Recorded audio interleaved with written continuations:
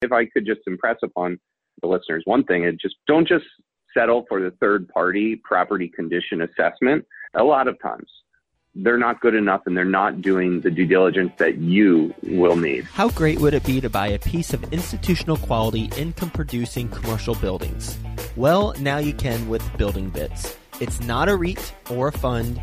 Building Bits is a new platform for non-accredited investors where virtually anyone, regardless of income, can select a building leased to a major corporation with a guaranteed long-term lease. You can now invest in the same quality assets which have previously only been available to institutions and wealthy individuals. Once you choose your building on buildingbits.com, you can invest as little as $500 and receive your share of the rents while Building Bits' team of real estate pros handles all the management aspects of the building. For the first time, the big corporations in America can actually start paying you. And when the building is sold in the future, the potential appreciation is redistributed to everyone, so you don't just get the rental income, but also share in the upside. Best of all, since these securities are SEC qualified, they are freely tradable immediately. The $500 minimum with no upfront fees is available for a limited time. There are great properties available nationwide with major tenants, so don't wait. Go to buybits.us today and pick your property before they're all sold out of their current inventory. That's buybits.us. That's buy, B-U-I, bits, B-I-T-S.us. The SEC offering circular is available at buildingbits.com. Best ever listeners, how you doing? Welcome to the best real estate investing advice ever show. I'm Joe Fairless. This is the world's longest running daily real estate investing podcast where we only talk about the best advice ever. We don't get into any of that fluffy stuff. And with us today, we got Frank Roessler. How you doing, Frank? Very good. How are you, Joe? I am doing well, and welcome back to the show. And best ever listeners, you recognize Frank because you're a loyal listener. And he is the co-founder of Ashcroft Capital. We formed Ashcroft Capital, and we have exited some deals. And the purpose of this conversation is to talk about the lessons learned from a deal that we exited. So it's a case study conversation. And it's not to beat our chest about, hey, look at us, this was a good deal. It's to discuss the stuff that we learned and ultimately to help you out whenever you're doing your own deals so that you can learn from the things that we came across, the challenges that we came across when we were executing the business plan of a multi-million-dollar apartment community. So with that being said, we'll go ahead and dive right into it. Today, we're going to be talking about a property called Carrollton Oaks. And best ever listeners, by the way, if you're curious about Frank's background, then just go to ashcroftcapital.com or listen to a previous case study conversation. So we'll get right into it. This deal that we sold fairly recently, Carrollton Oaks. How should we start our conversation, Frank? What's the best way to kick this off? I was going to say maybe let's just start off by talking about what drew us to this investment and why we liked it. And the reason I would say that is because Carrollton Oaks really represents everything we look for in a value-add property. It's really right down the middle of the fairway for us. Ashcroft Capital, we're value-add guys. We like to buy properties with full meat left on the bone, something that a previous owner might have left on the table for us, where we can go drive net operating income through whatever business plan we create and then hopefully return our investors a nice strong multiple. That is indeed what happened on this property. And I think it's because, like I said, it's everything we look for. So Carrollton Oaks came across our desk. It was actually the third property that we did here at Ashcroft Capital. And it came across our desk because it was a marketed deal. This property was a nice size property, 320 units. With a property of that unit count, you're going to get some good scale of economy, hopefully a lower price per door on expenses like payroll, turn costs, marketing, things like that. So good size. Secondly, it was being sold by a non-institutional group. So it was bought by the patriarch of a wealthy family who passed away, and his daughter is the one who sold this to us. Joe, you might remember she did a buyer sales call from Cancun while she was sipping a drink. And that's unusual. But what we like about that is usually when you're buying from a group that is not institutional, there might be some efficiencies or inefficiencies at the property, which we can help tighten up and hopefully reduce expenses, which will drive net operating income. And then but another reason why we like this deal was that they had not renovated any units. They had bought this deal several years back. As I said, the daughter inherited this property and now she was just looking to exit. She was actually a full-time eye doctor, not a full-time property owner. So because they had not renovated any units and other comps had in that area, we saw an opportunity to push rents and improve the community, improve the quality of life at this asset, and get that multiple that we always seek out. The market itself, we always do a lot of homework on the submarkets that we look at, and the market itself had a lot of projected rental growth underneath it. It's Carrollton, Texas, which is just north of the city of Dallas. It's a kind of a submarket of Dallas-Fort Worth. Had a good, not great, but a good school district. Carrollton Farmers Branch Independent School District was there. So that was another box that was checked. And another thing that was great about this property is it was infill. When we say infill, that means there's not a lot of land to be developed around the asset, but it was infill based on single family homes. So yes, there were a couple comps, but it's not like apartment community row where we're one of a dozen apartment communities. Mm-hmm. It was us, a property next door, and then another comp a mile away. And everything else was single family homes. And what we liked about that, and this was similar in Wood Glen Village, actually, the first property we bought, was that it creates a desirable place for families to live. Because if you can't afford to go buy a $350,000 to $500,000 home, you can rent in a good school district, be around a great residential suburb, and have your children go to a good school. So it was very desirable for families. And we like to own communities where families want to live. They're more long-term, stable residents. They tend to be consistent, pay their rent on time. And they also tend to really appreciate what we do for the properties. They are looking for their unit to be a little nicer. They would like nicer appliances and cabinetry. They have, because they're families, they typically have higher household income to afford to pay a small premium for that. So like I said at the beginning of this call, it was right down the middle of the fairway for everything we look for. And that might sound easy, but when you get into it, as you know, Joe, every property just kind of usually comes with some good and some bad. There's usually never the perfect asset for value add. I'm not saying this was perfect, but it certainly checked a lot of the boxes that we look for. So in terms of just place to start, it was our value add deal. Just curious, on the school district front, let's say the school district wasn't great. Instead of it being good, it was below average. Does this deal still pencil if it's a below average school district? Well, that would be one chink in the armor of this deal. There's always a price for every property. So to say it wouldn't pencil, I don't think. But what realistically would happen is our price might lower because we might say the submarket is not as desirable. Families might not want to live here. So we might not be able to get the premium we need to do these renovations. So then our business plan might change. Our purchase price might change.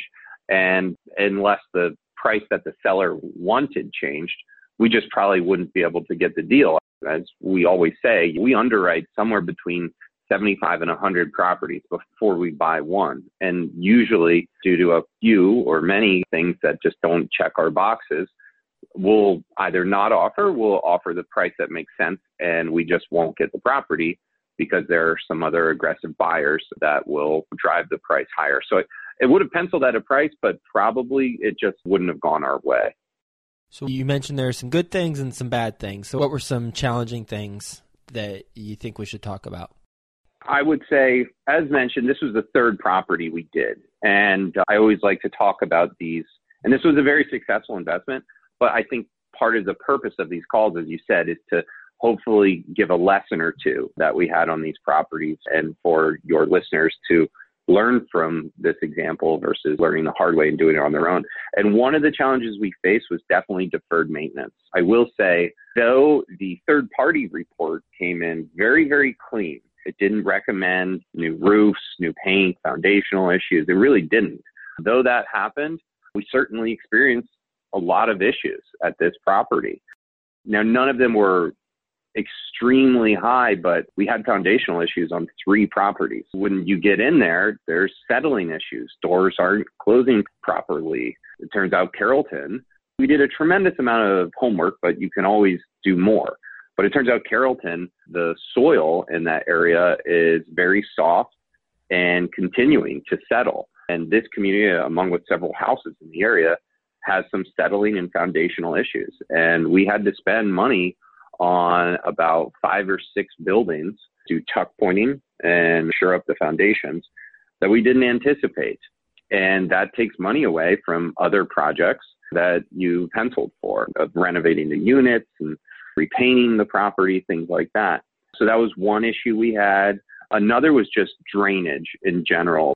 We didn't get to tour the property when there was heavy downfall. So it's hard to know how drainage is going to work on the property without really seeing that. A couple months after we bought it, there was just pools of water. And there's a lot of acreage on this property too. And there was lots of areas where irrigation systems were either shut off or not working properly, or the drainage systems off the building weren't routing water properly. And this led to other foundational issues. So we spent a lot of money turning back on those irrigation systems, rerouting drainage, and getting the water away from the buildings when it would rain. That's another project that I wish our engineers, or maybe we would have instructed our engineers to possibly pay more attention to. And then others are just things that it's just really hard to identify, like the entire perimeter fence was one thing that we should have paid more attention to. And it started falling apart after we bought the deal.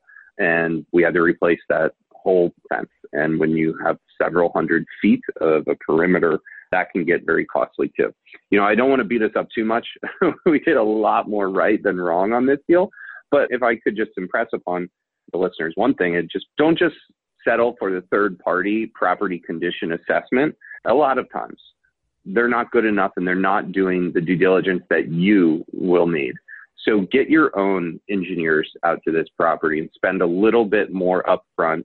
This is a 320 unit property, probably for another 10 grand in closing costs. We could have had a few more professional engineers out there, someone looking at the foundations and irrigation and someone looking at the mechanics of the property. I'm not saying that didn't take place from our third party, but we didn't do it internally, and we probably should have on this deal. And we started doing that subsequently. Now, I think starting on maybe the deal right after this, we have the third party, which our lender requires us to do, but then we spend our own dollars and we get our own property condition assessment report done. So we don't just rely on those. And often our own is much higher and much more conservative. And it gives you not only projects that you need to get done if you were to buy this property day one, but also projects that are just kind of warning projects like these roofs. I'm not saying you have to replace them, but as your engineer, you're paying me to give you a number. And I think in 5 years, you might have to replace all these roofs. And here's a potential bid for it. And we pay a lot of attention to those internal property condition assessment reports. We now make sure either we're covering the things that we think we have to do on top of it, or we're preparing a sufficient contingency fund in order to cover any rainy day projects. When the dust settled on this deal, what were the final investor returns? Do you have that handy? Yeah, I do. So we did very, very well on this deal. We bought right, we negotiated right, and we closed at a 6.1 cap. We increased the value from the purchase price to sale price by 61% in just over 18 months. So that created an IRR of 42.2% on a project level. Pardon me, that was actually, the valuation increase was actually the Elara. Carrollton Oaks, we increased the value by 32%, which created an IRR of the 42.2%. That created an equity multiple of 1.7 for our investors. And over 18 months, it definitely made our investors very, very happy. So this was a very successful deal. You don't often see IRRs and 30s or high 20s even, and we hit a 42 on this property. We had almost all of our investors 1031 their proceeds from this deal to another deal. So this was a very, very great deal for us. So we talked about the school district. That would have changed things a little bit, but it's tough to identify really how much. What would be one thing about this property that if we took that one thing away, that type of return would not have been able to be achieved? I would just say the comps, the submarkets. So if this was a property where we theorized if we renovate, there will be a demand for a nicer unit. And if there's a demand, then you can charge a higher premium. If you would have taken that away, and we certainly see submarkets like this, then you should think twice about it. You might not get that return on your investment for renovating these units. You want to do a sufficient amount of market research to make sure you're looking before you go leap and spend all those dollars, because you would not want to be in a project after closing and then discovering, oh my goodness, these residents don't really care about nicer units, nicer cabinets or floors or light fixtures. They're just looking for a place to live and don't care about the quality of it. And there are plenty of places like that if you're not careful, you might step into. Enjoyed our conversation as always, Frank, and thanks for talking through the case study. Best ever listeners, if you want to learn more about our company, just go to investwithashcroft.com and you can go learn more about what we got going on. But you probably already know about us anyway since you listen to the show. So some things that Frank mentioned that we learned through this process with Carrollton Oaks, the deferred maintenance and drainage and perimeter fence, basically having a third party do the due diligence like the lender requires. So you've got to have that anyway. But in addition to that, have your own property condition assessment completed. That way you've got two objective perspectives on the assessment of what needs to be done. And ultimately making sure that your fundamentals are in place for the opportunity. As Frank mentioned, if we weren't able to achieve the rent premiums, then that's a problem. So we were in the right market, and it was just a matter of tweaking some of the business plan, which there will always be some tweaking of a business plan on an ongoing basis when you have 300 units. So you probably got around 1,000 people living in a small footprint. Anytime you're dealing with that many people, there's always business plans and circumstances that are evolving, and it's a fluid situation. So it's just being able to make sure you got your fundamentals right. So Frank, thanks again for being on the show. I hope you have a best ever day. Good catching up with you, and we'll talk to you again soon. Likewise. Thank you, Joe. I know some of you out there are just starting your fix and flip journey. Before you do, let me tell you about an opportunity where your money works for you instead of you working for it. Building Bits is offering anyone, and I mean anyone, the opportunity to invest in commercial real estate and receive the dividends and value appreciation from the sale. Here's how it works. First, you choose a building and invest. Second, once the building is acquired, you start to receive potential quarterly dividends. Third, once the building sells, you get any of the appreciated value from it. See, money working for you, not you working for the money. Start today at buybits.us/flip. The offering circular is available at buildingbits.com.